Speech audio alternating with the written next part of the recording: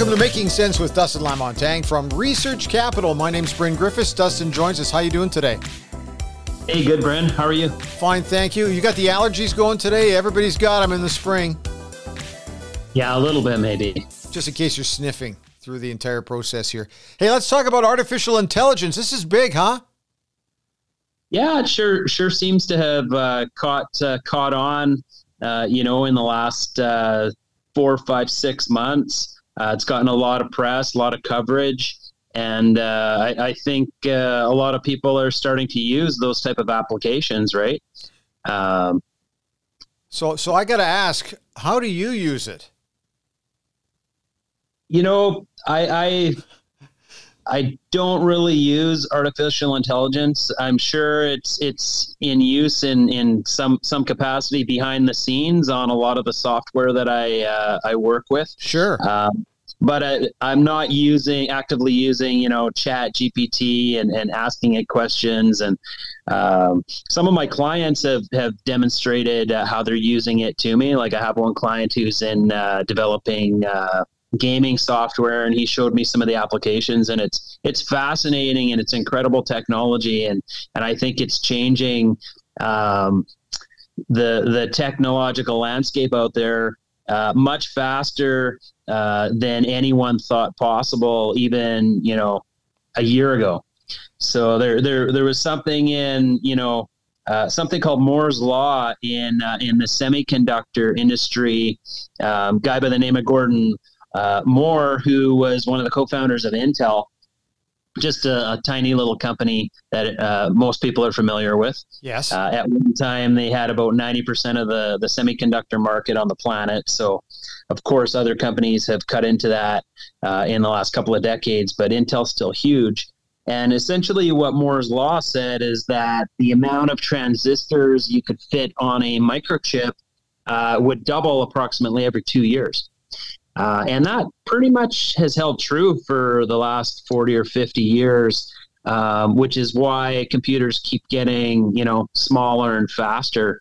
From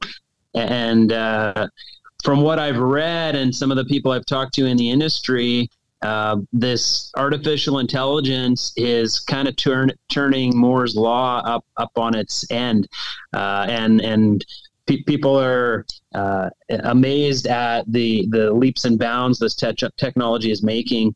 So much, in fact, that, of course, some of the government agencies out there have expressed concern that it could be the technology, if let loose on the general public without controls, could be, have security risks, national security risks. So that's kind of scary to think, but what I've seen it used mostly is on the graphics side, and people that want to build presentations, that sort of thing. So obviously, as the technology improves, there's going to be 1,000,001 uses, and I'm not one of these believers that there's going to be net job losses because of it. I think it's going to allow people to do their jobs more effectively in certain industries. But technology has created, historically more jobs than it's ever eliminated. So I think that this technology, there's a lot of smart people out there who will build apps and startup companies to take advantage of this technology. And for every job that's lost, I would say, you're going to see jobs created and then some. So I'm kind of curious, though, how it might affect, let's use another company that might be using it, and maybe somebody's invested in, let's say, Google or Apple or Microsoft or something like that. Does that change the value of those companies if you find out that more and more of what they are doing is using AI? Well, of course, some things can't be replicated, right? Like your hardware, for instance. Artificial intelligence is not going to replace a cell phone, but where you'll see the landscape changing is the software under which that hardware operates, and certainly, a company like Microsoft, which puts out products like Excel, for example.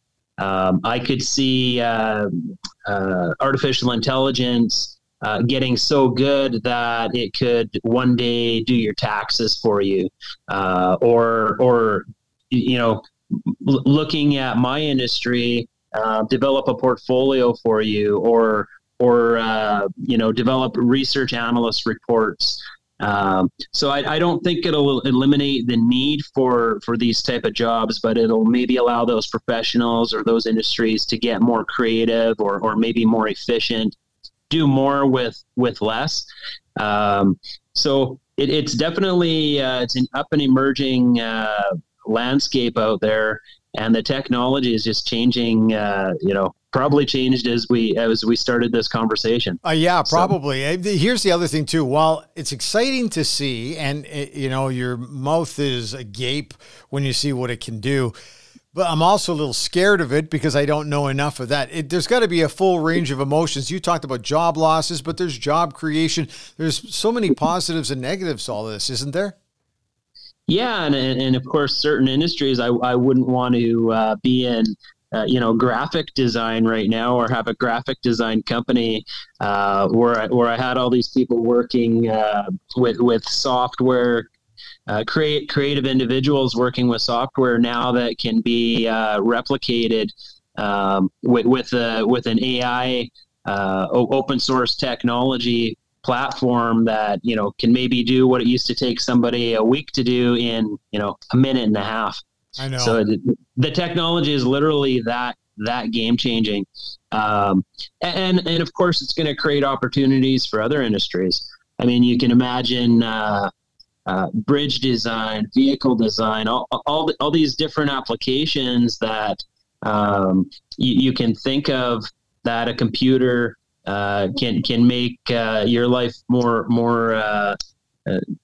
that a computer software program can make life easier, for a lot of different aspects. How do I mow the lawn in less than an hour? I don't know if it'll do that for me. I don't know if it'll figure that out. Well, you're already beat to the punch on that, because there's already robotic lawnmowers and vacuums, and so cars. Yeah, cars, exactly. Are we really surprised that this technology is so far along? I mean, we all saw Terminator, I think that came out in 1984, right? The machines were supposed to take over the world by now, so... Just where we're sitting. Anything else we should be talking about when it comes to AI? I know that you're always reading and reading and reading all the time. Yeah, I mean, the most advanced company in terms of semiconductors that I've seen, which is taking advantage of this whole sector, is NVIDIA. So I'm keeping an eye on that. And the stock just seems ridiculously expensive right now, but I would probably look at, some of those names within the space for clients that are a little more on the aggressive side, or for longer term growth. I would look at some of those names. But ultimately, I think it's going to change almost every industry out there, whether you're talking about the actual AI companies themselves, or, even old steadfast companies like telecoms and, railroads. And if there's a way to ship more efficiently, you can bet that the AI software is going to help proceed that along. So I see the applications being used across industries, and I think it's going to be very exciting. I'm not a doomsdayer thinking that the robots are going to take over the planet. Ultimately, the software still has to be programmed by humans. So, but it's going to be very interesting to see how quickly and rapidly the technology changes in the next, not even 10 years. I'm talking the next 1 to 2 years. You're already starting to see video games and live action movies, which are simulated using this technology and voice technology, replication, that sort of thing. So I think it's going to turn the world up on end, at least for the foreseeable future. So it should be pretty interesting to watch. If somebody wants some more information on financial intelligence or artificial intelligence, how do they get a hold of you?